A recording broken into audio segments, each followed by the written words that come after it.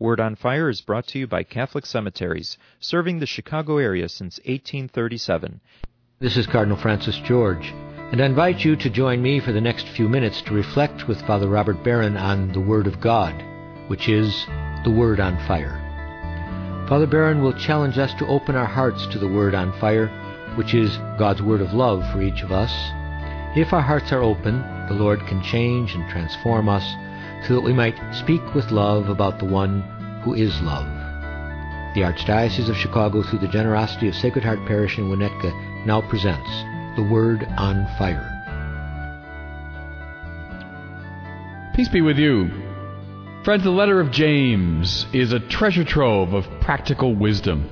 We've been reading from it for these past several weeks at Mass, and it's our second reading for today. The letter of James represents the attempt of an early Christian leader to discipline and order his community. So it's full of good practical advice.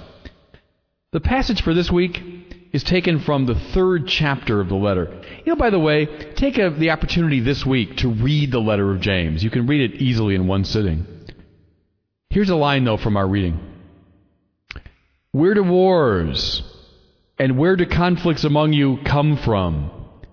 Is it not from your passions that make war within your members?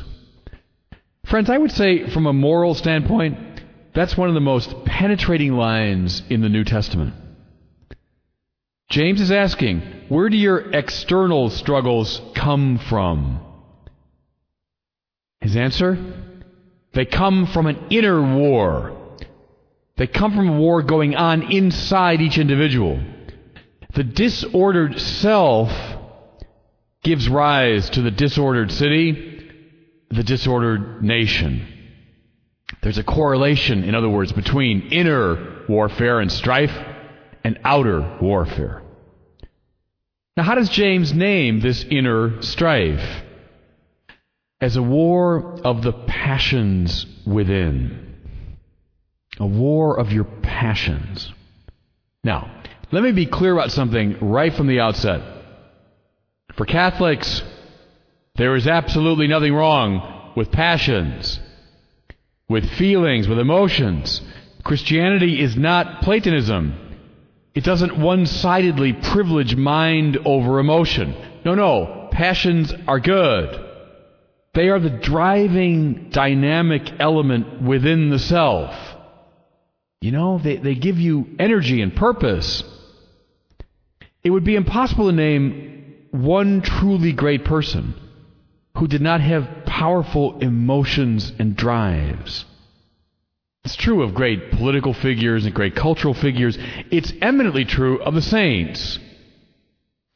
Think of Francis of Assisi, or Joan of Arc, Mother Teresa, St. Augustine.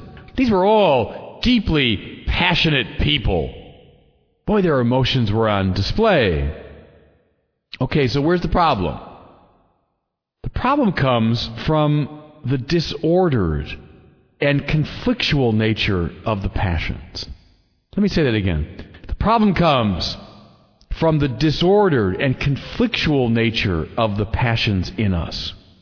Look, we have passions in regard to sex, passions in regard to aggression, passions in regard to self-protection, in regard to pleasure, in regard to physical movement, in regard to relationship, in regard to beauty. About all these things, we feel passionate. Again, all these drives are good in themselves. They make us feel alive. But, listen now, left to their own devices, these passions will devolve into warfare. Precisely because each one is in itself absolute. Each passion I mentioned is in itself infinite, all-embracing. When you're in the possession of a passionate sexual desire, it takes over your whole self. When you're beset with a passion toward aggression, you're so mad at someone you want to fight with them, it fills up every nook and cranny of your existence. When you're seized with a passion toward pleasure, nothing stands in your way. Just think of the way that you eat when you're really hungry. the way you drink when you're really thirsty, man, there's nothing else on your mind. Nothing else preoccupies you. That passion becomes absolute and dominant. Now, how do most of us experience our lives? As a kind of series of passing and overlapping passions. Each one making a total claim.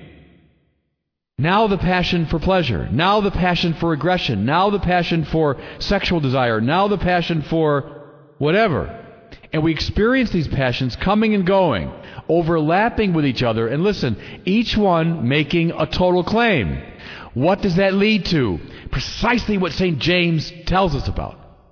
This inner warfare. How often do you experience yourself that way? It's as though I'm at war with myself.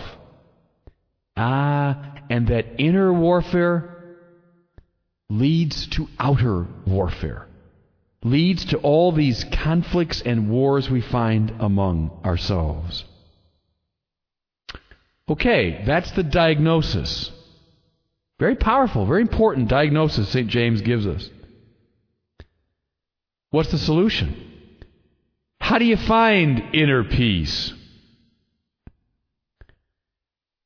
You have to allow a power to come from outside your emotions and order them from above. Let me say it again. Precisely because the emotions are at war with themselves, some power has to come from outside of them and order them from above. Now, long ago, the philosopher Plato used a famous image of the horses and the chariot. Horses, he said, are like your passions, full of energy and life, but they're at war with each other. One will go this way, one will go the other way. Reason, Plato said, the mind, is like the charioteer who has harnessed the horses, gets them working together toward a common end, and thereby he unleashes their power for the good of the chariot. Left to their own devices, the horses will just run the chariot aground. But properly ordered by reason, they will power the chariot.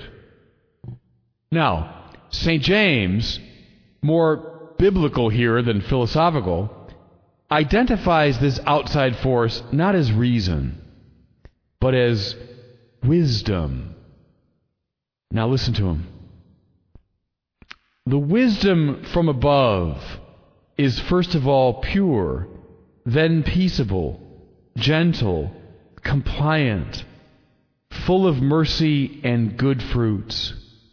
Listen now to that subtle observation. The wisdom from above. The passions are at war with themselves. That's their nature. That's what they are. They need to be ordered from some power outside of themselves. And he names it here as wisdom. Now, what's wisdom? For the biblical authors, wisdom is this view from above. It's a participation in God's way of seeing things, God's way of ordering things. I think I've told you before, Thomas Aquinas said, wisdom is the view from the hilltop. That means seeing your life, seeing the world from the standpoint of God, who is the highest cause.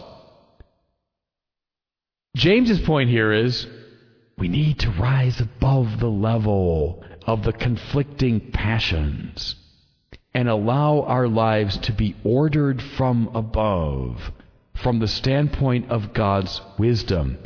When this happens, we are governed by the divine desire and the divine purpose.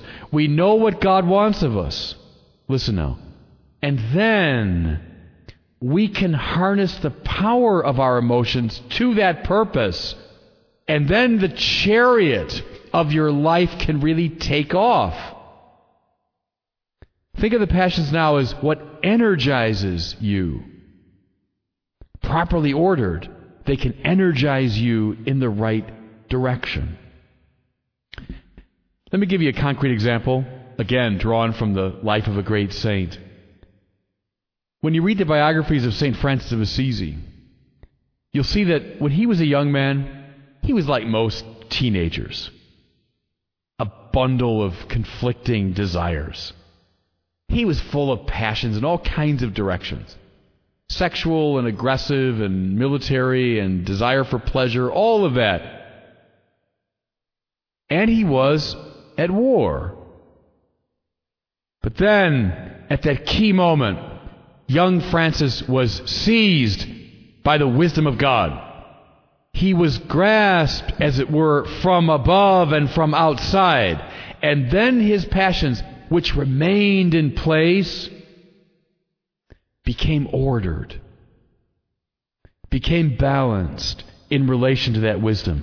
And then they drove him. All the energy that Francis brought to the spiritual life, well, it was born of those passions. But now, not at war with each other, but focused, directed, given purpose. Again, left to their own devices, these passions within Francis would have destroyed him. Oh, how familiar that sounds, doesn't it? In our lives, lives of our friends, our kids, we're destroyed by the conflict of our passions. Hook them onto the passion, hook them onto the wisdom of God. Last point, there's a particular passion that James mentions in this part of his letter. The passion toward self-protection and self-promotion. James translates that as selfish ambition and jealousy. Oh, think of those passions in you now. Think of them. We all have them. Ambition, to put myself forward. Make sure I succeed. And its twin, jealousy. Oh, I resent that person who got ahead of me. I resent that person getting more attention than I've got. Like all passions, these two are infinite. And left alone and undisciplined, they will destroy you. But hook even these passions onto the wisdom of God and the purposes of God, and you will find them elevated and transfigured. Listen, the saints, all the saints I mentioned, Augustine and Francis and Joan of Arc, the rest of them, they've all got a strong sense of themselves. They do. They're not shrinking violets. They've got a strong sense of their own purpose. Think of Mother Teresa. She had a very strong sense of what she was about. But she had hooked that passion for self-promotion and self-protection onto the wisdom of God. She subordinated it to the wisdom of God, and therefore she was able to drive it in a saintly direction. Not in an egotistical way, a silly way, but a saintly way. Sum this point up, go to the gospel for today. The Lord says, whoever wishes to save his life will lose it. But whoever loses his life for my sake and that of the gospel will save it. You want to destroy yourself? Cling to your warring emotions. They will devour you. You want to save yourself? Hook those passions onto the infinite purposes of God, and you will find yourself elevated, transfigured, enlightened, pressed in the direction of sanctity. You will save your life. And God bless you.